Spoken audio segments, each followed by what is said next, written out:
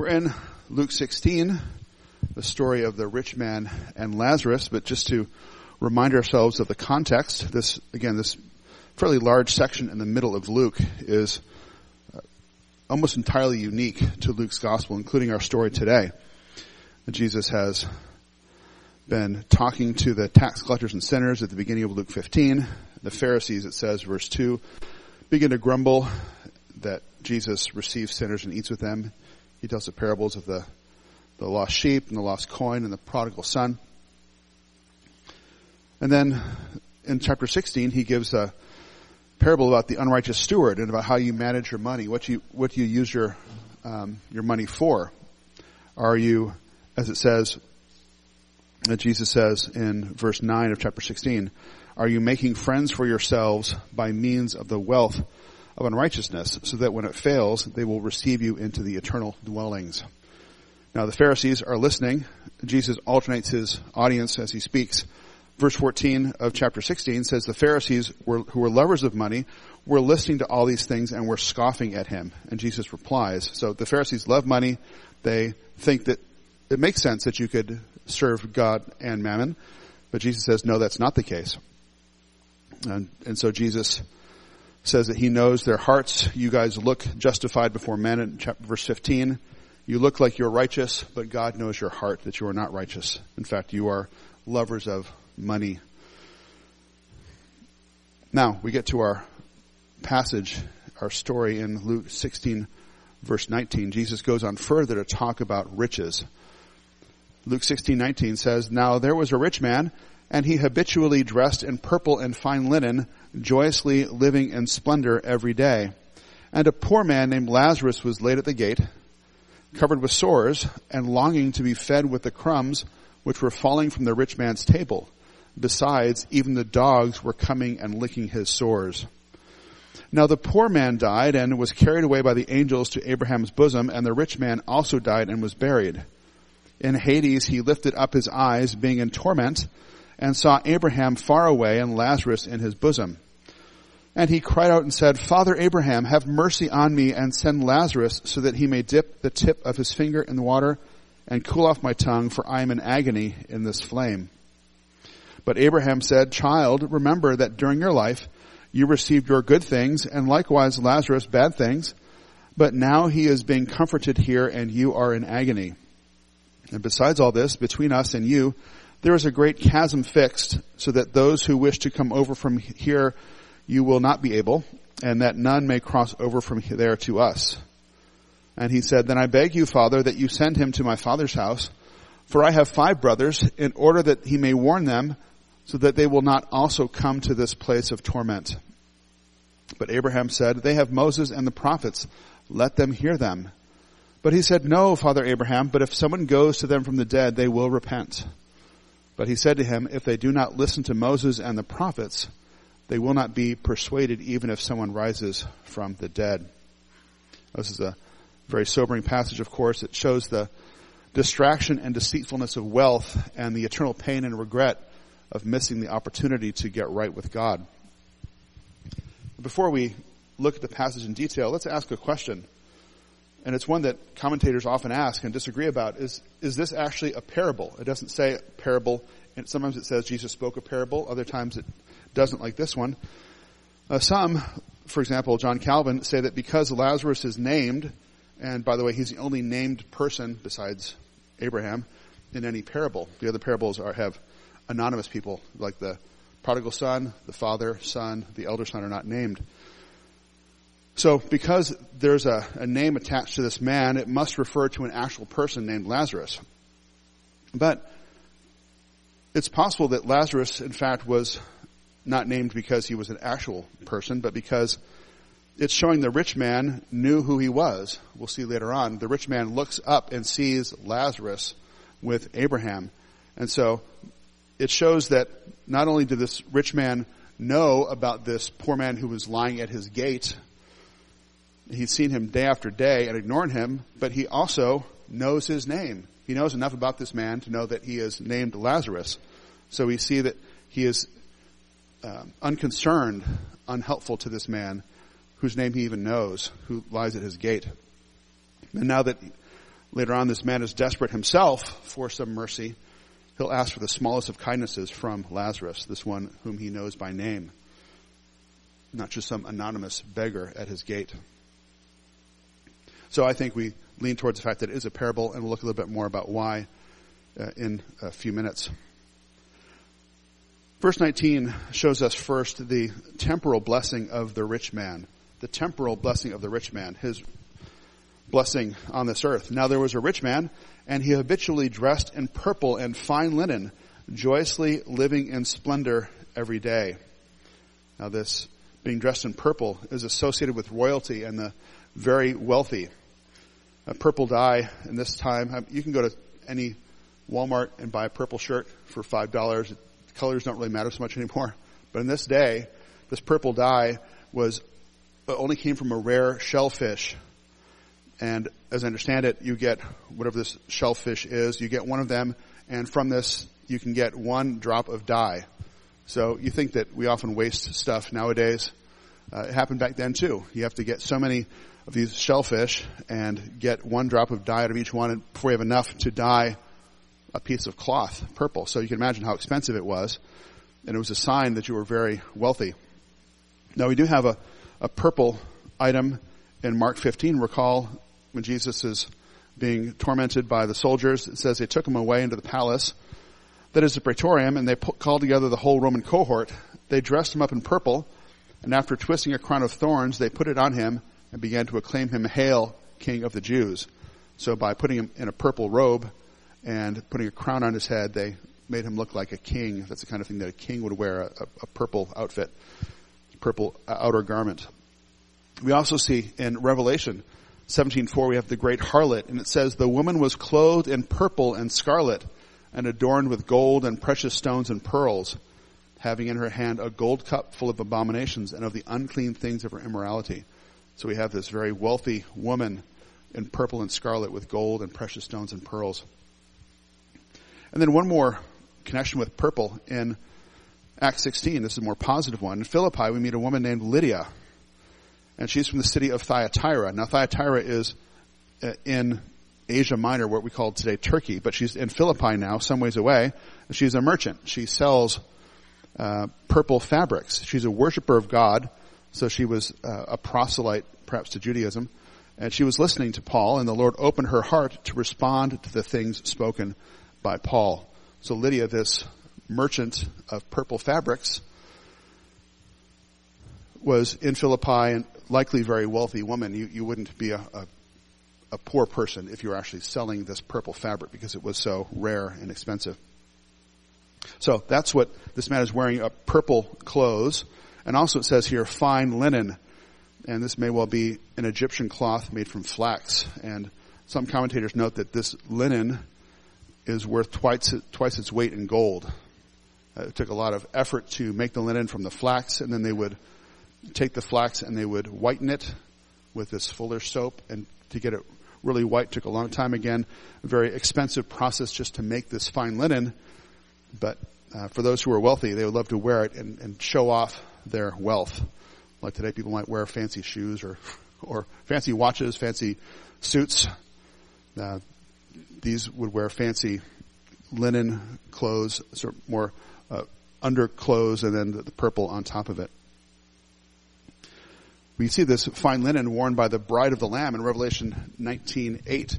It was given to her, that is the bride of the Lamb, to clothe herself in fine linen, bright and clean, for the fine linen is the righteous acts of the saints.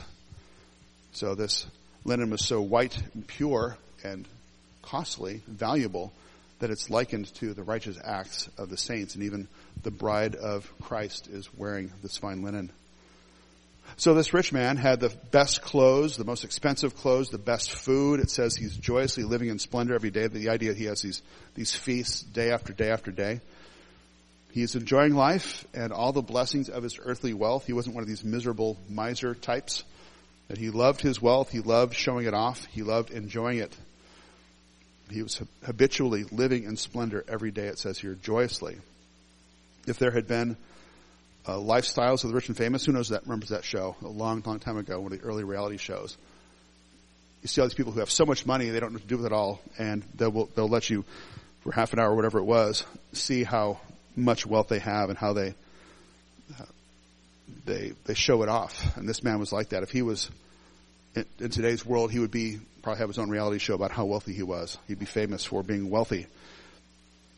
So that's the temporal blessing of this rich man. He has all the things that any human being could want from a material perspective. And we move next to the temporal suffering of Lazarus. Verse 20 says, "And a poor man named Lazarus was laid at his gate, covered with sores, and longing to be fed with the crumbs which were falling from the rich man's table. Besides, even the dogs were coming and licking his sores." Now Lazarus, I mentioned before, is the only named character in a parable, except, of course, Abraham later on. And the rich man is sometimes called Dives, D-I-V-E-S, which means rich man in Latin. So he's not named, but over the years people say, well, we have a name for Lazarus, why don't we just give a name to this rich guy? Why don't we just call him Rich Guy? But we'll do it in Latin so it makes, it sounds more impressive, I suppose.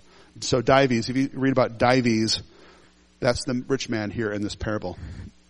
Lazarus, to look at him, was a common name and comes from the Hebrew name Eleazar. Remember who Eleazar was, the famous one in the Old Testament?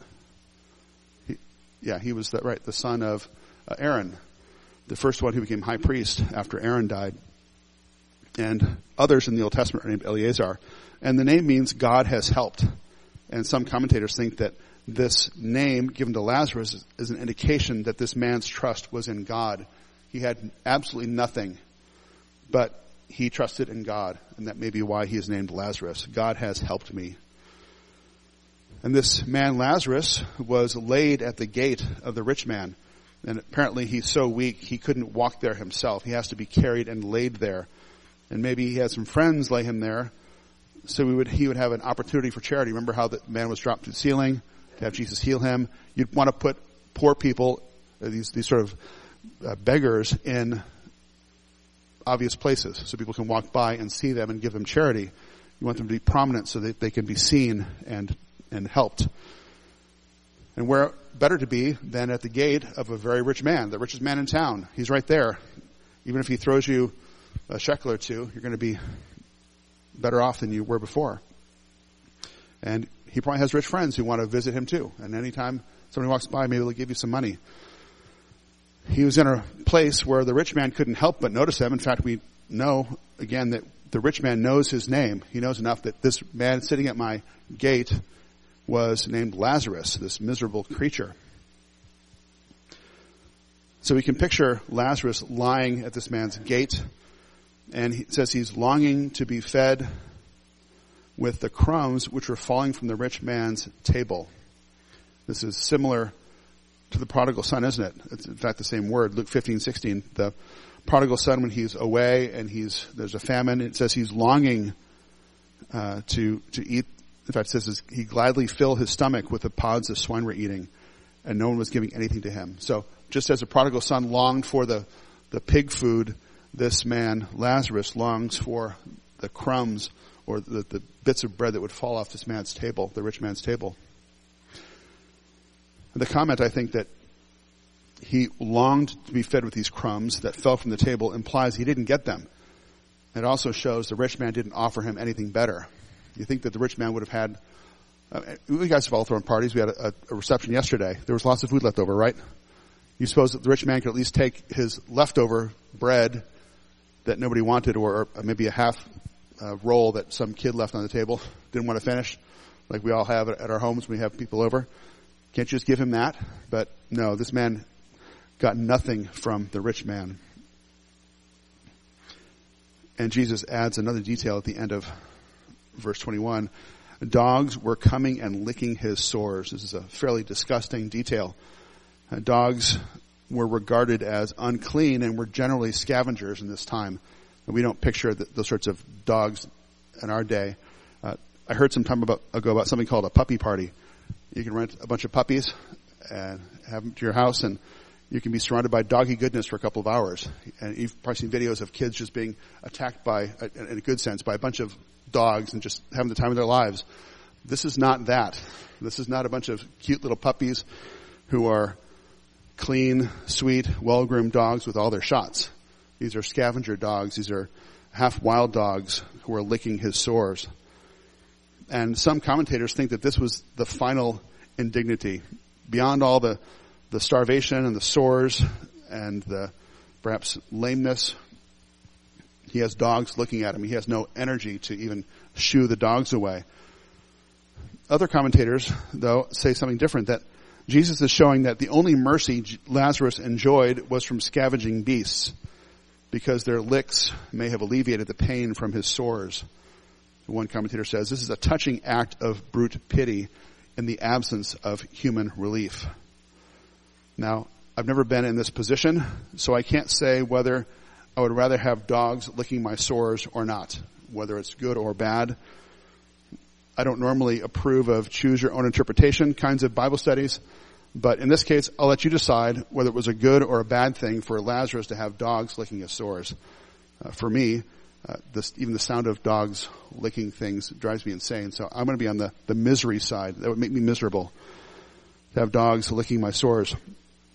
But back to the setting here of this parable, Lazarus, again, at this rich man's gate, so he knew of Lazarus' situation. Now, the rich man did nothing to soothe his wounds, nothing to feed his stomach, and didn't even lift a finger to make Lazarus' life less miserable. And now the parable shifts in verse 22. And we see here what commentators call a great reversal.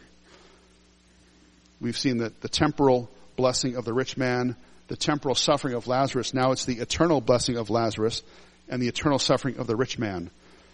Verse 22 says, now the poor man died and was carried away by the angels to Abraham's bosom.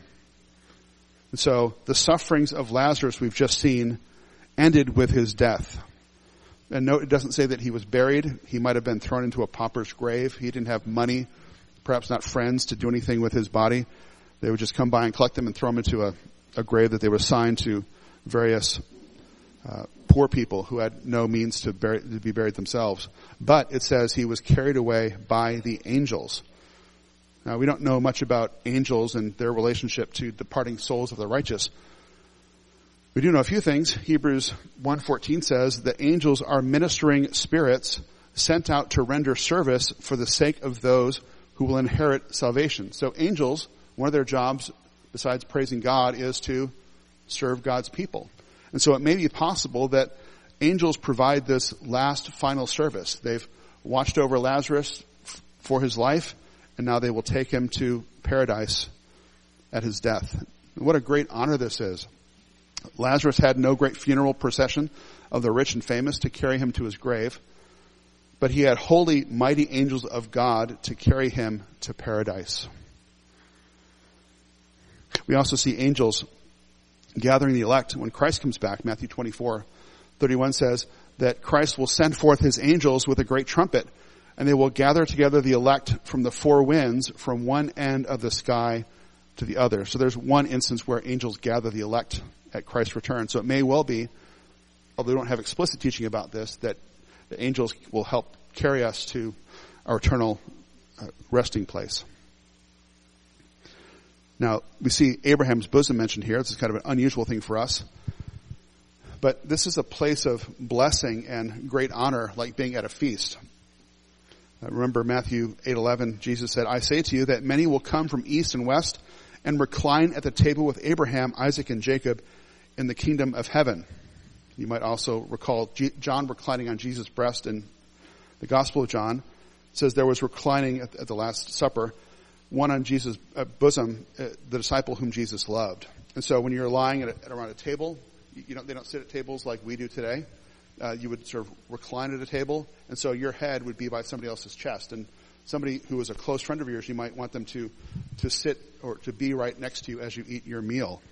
It was a place of great honor. Though Lazarus was not allowed inside the home of this rich man to eat table scraps, but here he is now inside Abraham's great banquet hall, feasting at his side. So how's that for a great reversal? This man is not worthy to go into a rich man's home, but he is worthy to feast with Abraham right at his side at the place of honor. Well, continuing this great reversal, we have the eternal blessing of Lazarus, now the eternal suffering of the rich man. The middle of verse 22 to verse 23, it says, the rich man also died and was buried. In Hades he lifted up his eyes, being in torment, and saw Abraham far away and Lazarus in his bosom. And I expect this man got the surprise of his life, or actually not of his life, but of his existence. His first experience after his death was realizing where he was in Hades. Mark 10:23. Let's look there real quick. We just to understand the idea of the rich and their eternal destiny. Mark chapter 10, verse 23. We have the rich young ruler who came by and was speaking to Jesus, and he wanted to inherit eternal life, but he didn't want to give up his stuff. In verse 23, Jesus says, looking around, he said to his disciples, how hard it will be for those who are wealthy to enter the kingdom of God. Now you might think, after all Jesus says about the rich, the disciples might have said, nodded, yeah, you're right, Jesus, that's true. But it says, they were amazed at his words, verse 24. And Jesus answered again and said to them, children, how hard it is to enter the kingdom of God. It is easier for a camel to go through the eye of a needle than for a rich man to enter the kingdom of God.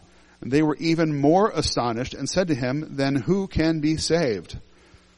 So in the disciples' view of things, again, it seems strange after all the time they spent with Jesus, but to them, if anybody's saved, that's got to be the rich man. If it's hard or impossible for a rich man to enter the kingdom of God, what possibility is there for us poor fishermen? How are we going to get to heaven if a rich man can't? And Jesus says, verse 27, with people it is impossible, but not with God, for all things are possible with God. So the reason they think this way is apparently there's a common belief, and we see this in the Old Testament, that material blessings are from God, right? God gives material wealth. It says that God gives us the power to make wealth. And so if we take a kind of logic, but not really a biblical logic to its extreme, if these good material gifts are a blessing from God, and the rich have lots of these blessings, then they have, logically, a greater blessing from God. And if they are that blessed by God in their material wealth, that must really show God has great regard for them. So therefore, the most wealthy are the most respected or loved by God, the ones who are most likely to go to heaven. So you look at somebody like Lazarus, who has nothing. You think, well, God must not love him, must not want him in heaven because he is so destitute. But the rich man, now, there's a guy who wants in heaven because he's got all these blessings. God must obviously have his favor upon this man.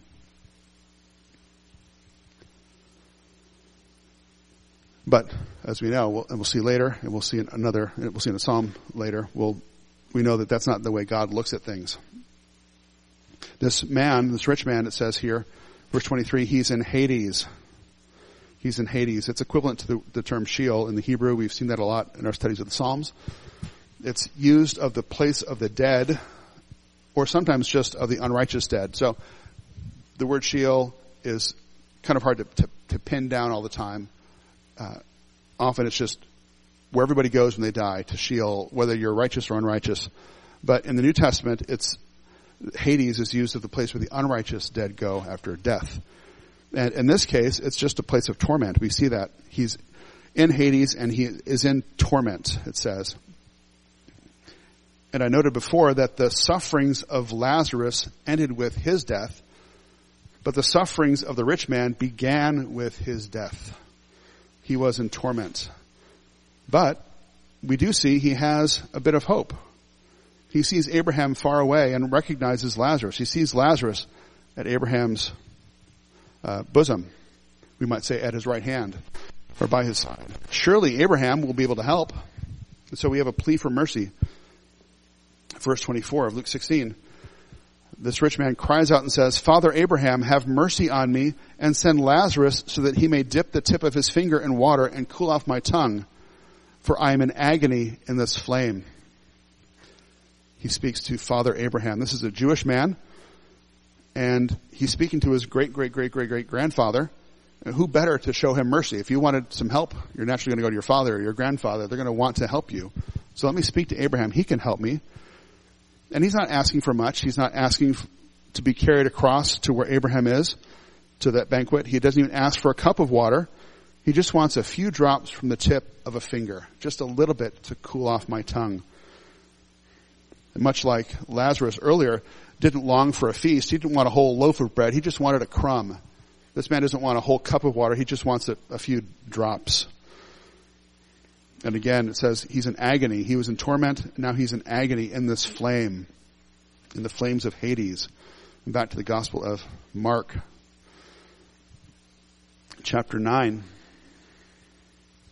Jesus warns of this. And I've said this before. You probably read it also. Who says the most about hell in the scriptures? By far, Jesus himself does. And so if you hear somebody saying, well, Jesus is just a nice guy, he wouldn't ever condemn anybody, he would never judge anybody, recall that he speaks more of hell than anyone else. Mark chapter 9, verse 43. And by the way, there's a couple of verses, 44 and 46 are probably not in the original, so I'll skip those. But verse 43 says, if your hand causes you to stumble, cut it off. It is better for you to enter life crippled than having your two hands to go into hell, into the unquenchable fire. That word hell is Gehenna, by the way. So there's two words. There's Sheol, or Hades rather, in Greek, and Gehenna is the place of unquenchable fire. Verse 45, if your foot causes you to stumble, cut it off. It is better for you to enter life lame than having 2 feet to be cast into hell. Verse 47, if your eye causes you to stumble, throw it out. It is better for you to enter the kingdom of God with 1 eye than having 2 eyes to be cast into hell. By the way, this man has 2 eyes in a sense in hell. It says he lifted up his eyes. Having 2 eyes to be cast into hell, verse 48, where their worm does not die and the fire is not quenched. So we have this agony in the flames of Hades, Gehenna, and the worm does not die. The fire is not quenched. The fire never goes away. There is no dripping of water. There's no fountain. There's no river. There's no fire hose that can put out these flames. They will last forever. And Jesus himself says at the end of Matthew 25:41, talking about the sheep and the goat's judgment, he says, he will say to those on his left, depart from me, accursed ones, into the eternal fire which has been prepared for the devil and his angels. And Jesus doesn't pull any punches. This is an eternal fire. The worm does not die. The fire is not quenched. And that's what this man is seeking to be relieved of, even if just for a moment. But his plea for mercy falls on not necessarily deaf ears, but denying lips. We have a denial of mercy from Abraham. Verse 25 says, Abraham said, child, remember that during your life you received your good things, and likewise Lazarus bad things, but now he is being comforted here and you are in agony. Abraham saying, you are reaping what you have sown, and the time for mercy is past. And Jesus said earlier in Luke 6:24, woe to you who are rich, for you are receiving your comfort in full. You had your comfort in that life without regard for the comfort in the next life. You wanted comfort now? You got it. You should have been thinking about the comfort you wanted in the future. There's an important word here Abraham uses. He says, remember. And I think that's one of the great torments of hell, that word remember. This man had many opportunities to repent. Assuming he's a Jewish man, he probably went to synagogue week after week and heard God's law, but it didn't sink into him. And so he will now spend forever remembering all those opportunities he had to respond to the word of God and to repent and avoid this place of agony, this place of eternal agony. And we see, as a contrast, as poor and miserable as Lazarus was on the earth, he had a hope for eternal comfort and is now receiving it. It says he is being comforted here in the presence of Abraham at this great feast. And Abraham continues, another reason why he can't grant this rich man's request. Besides all this, I should say the formerly rich man, right? Because in Hades he has nothing except pain and regrets. Verse 26 says, besides all this, between us and you, there is a great chasm fixed, so that those who wish to come over from here to you will not be able, and that none may cross over from there to us. So even if Lazarus had some water he could carry to you, he can't make it. There's a great gulf between us. There's a chasm. There's no bridge from us to you. And remember that you would not help Lazarus in life, and he cannot help you in death. You have chosen your sides. You chose your wealth, your splendor on the material side. He chose his heavenly riches. And those choices are permanent. I can't help but think of Luke 16:9 earlier in this very chapter, where Jesus says, make friends for yourselves by means of the mammon or wealth of unrighteousness, so that when it fails, they will receive you into the eternal dwellings. And I talked about how when you help people on this earth, you show the love of Christ to somebody, and they're believers, they're brothers and sisters, and then you go to be with them after your death. They gratefully receive you into the dwellings. They welcome you. We're so glad to see you. Thank you for all you did for me when I was on the earth. Enjoy the blessings that I enjoy myself. So we make friends by the wealth of unrighteousness. But this rich man could have repented of his love of money and blessed Lazarus on the earth. And Lazarus would have gladly welcomed him into the eternal dwellings. Imagine Lazarus would have, I'm sure, loved to be able to invite this rich man to sit next to him at the feast with Abraham. Introduce him. And say, Abraham, this is my friend Dives, the rich man, who was merciful to me on the earth. And yet that's not the case. It doesn't happen because this rich man did not make friends with unrighteous mammon on the earth, but he kept it all to himself. He didn't repent when he had the opportunity. So Abraham gives these reasons why he can't give this mercy, because you made your choice. You chose good things in that life. You now have bad things in this life, and there's no way for us to get to you to give you that mercy. So this rich man realizes he has no hope for himself, but maybe there's mercy for his family. Verse 27. The rich man says, I beg you, Father, that you send him to my father's house, that is, send Lazarus to my father's house. For I have 5 brothers, in order that he may warn them, so that they will not also come to this place of torment. It may be too late for me, but it's not too late for my brothers. So please send Lazarus as a messenger to warn them. Well, and Abraham has to give him a second refusal. Verse 29, Abraham said, they have Moses and the prophets, let them hear them. Now, we talked last time about the twofold description of the Old Testament, the law and the prophets.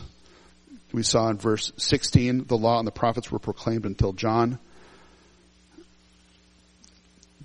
Here Jesus uses the term Moses and the prophets, that is the law of Moses, the first 5 books, and the prophets. God's word, the Old Testament we would call it. These brothers in this parable have God's word. They are not pagans who have no idea what God is or who God is. They can listen to what has been revealed to them. They have God's word. They may be faithful synagogue goers. They hear the word week after week. They need to hear Moses and the prophets. That is the warning they need. They should know enough about God's will just from the scriptures to avoid your fate. But the rich man has a rebuttal. Verse 30, he says, no, Father Abraham, but if someone goes to them from the dead, they will repent. He's convinced that the witness of a resurrected saint would be enough to convict them of their sin, and they would repent. Maybe God's word needs a little help. Somebody has to come back from the dead to speak to them. He's sure of it.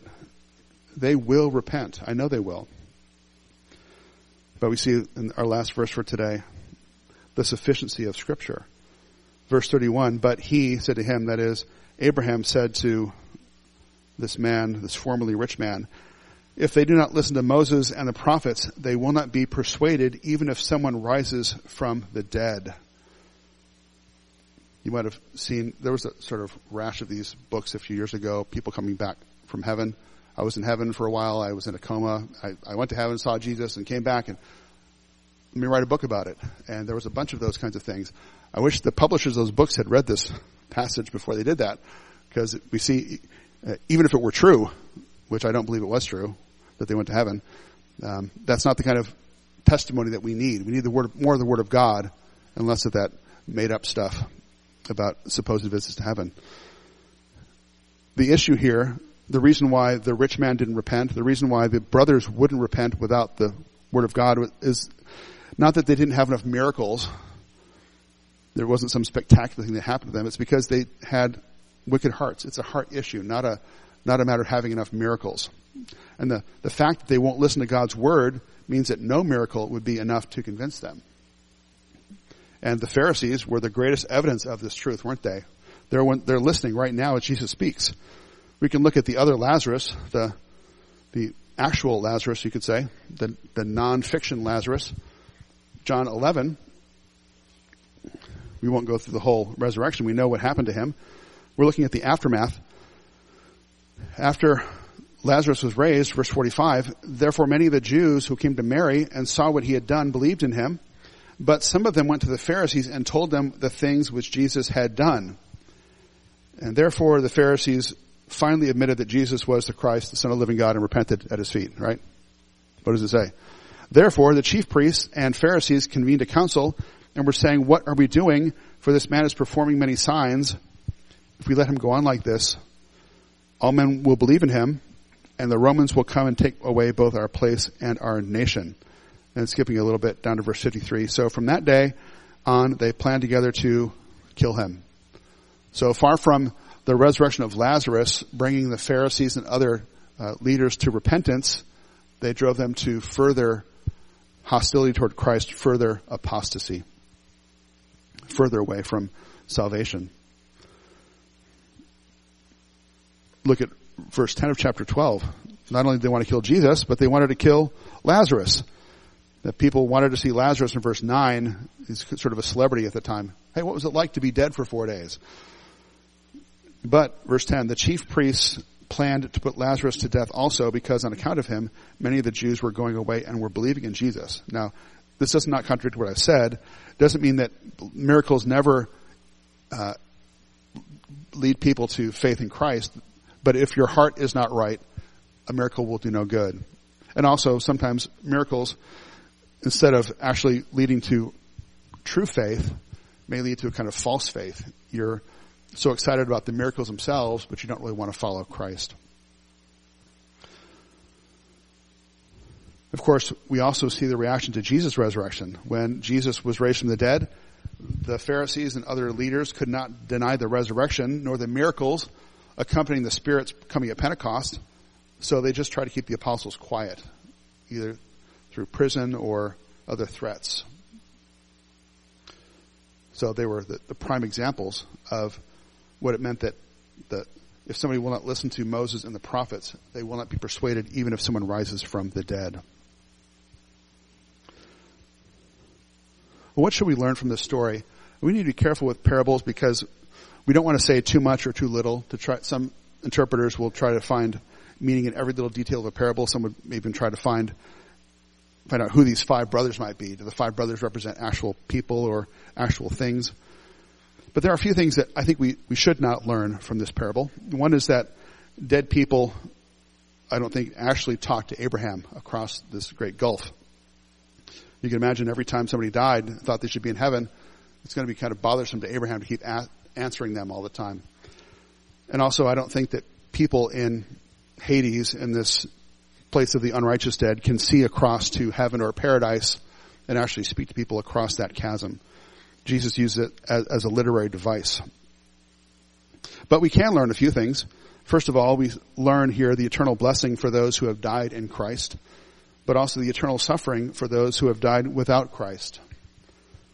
We also learn from this parable the impossibility of a second chance after death.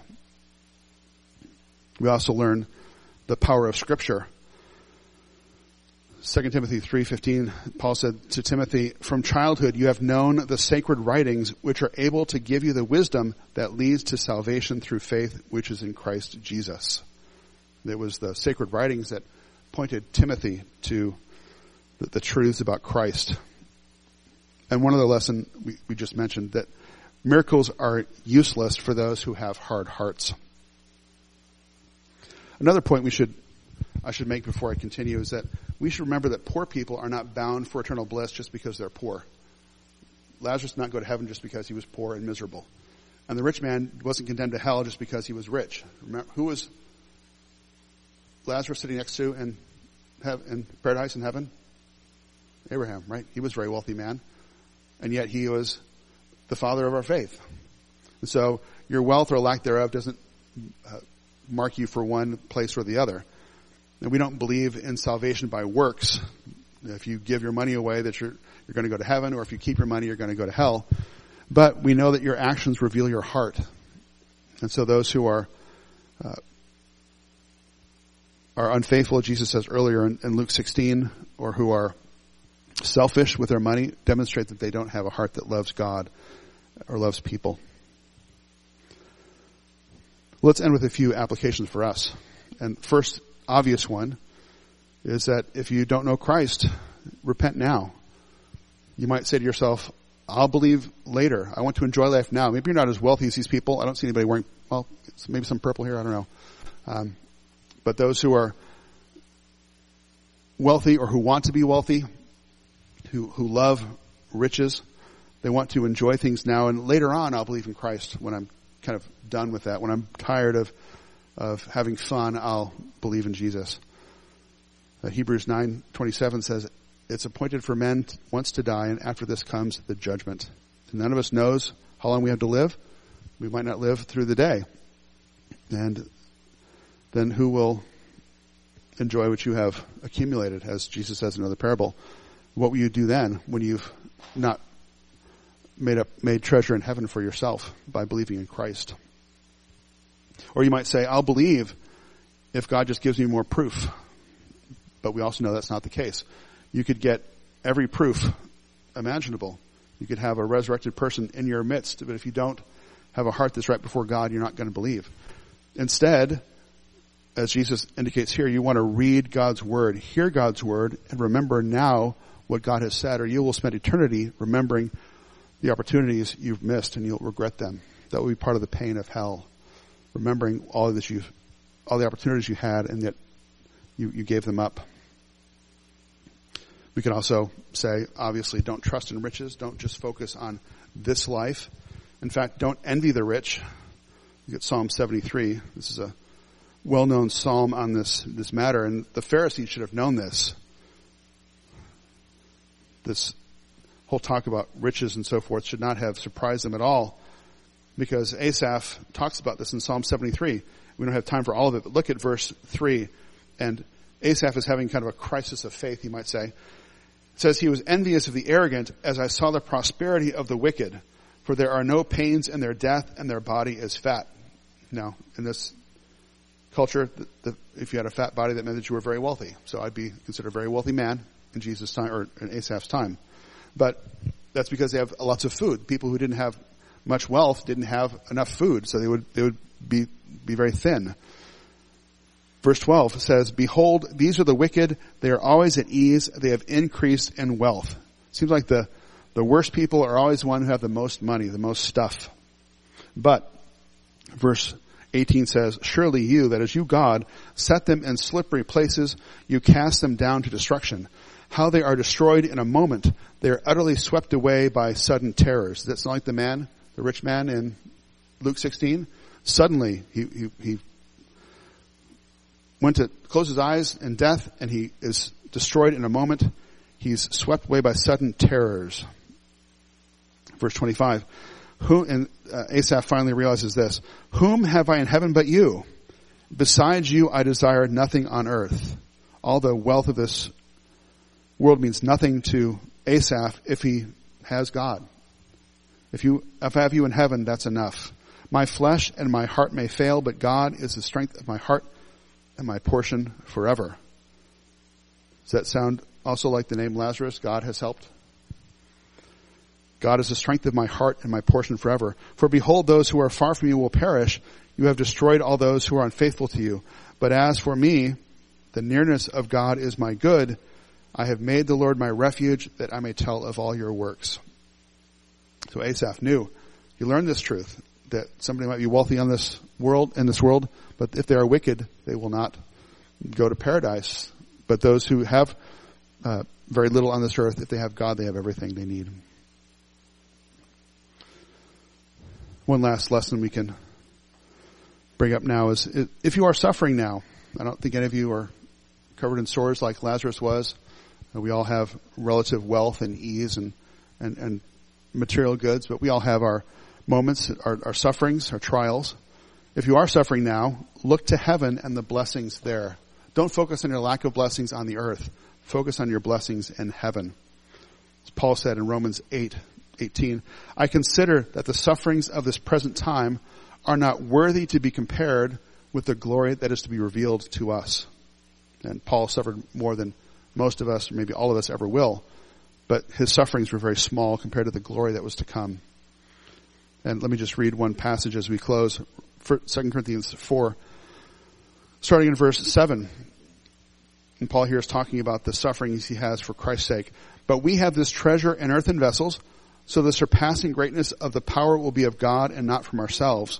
We are afflicted in every way, but not crushed, perplexed, but not despairing, persecuted, but not forsaken, struck down, but not destroyed, always carrying about in the body the dying of Jesus, so that the life of Jesus may be manifested in our body. For we who live are constantly being delivered over to death for Jesus' sake, so that the life of Jesus may also be manifested in our mortal flesh. So death works in us, but life in you. But having the same spirit of faith, according to what is written, I believed, therefore I spoke. We also believe, therefore we also speak, knowing that he who raised the Lord Jesus will raise us also with Jesus and will present us with you. For all things are for your sakes, so that the grace which is spreading to more and more people may have caused the giving of thanks to abound to the glory of God. Therefore we do not lose heart, but though our outer man is decaying, yet our inner man is being renewed day by day.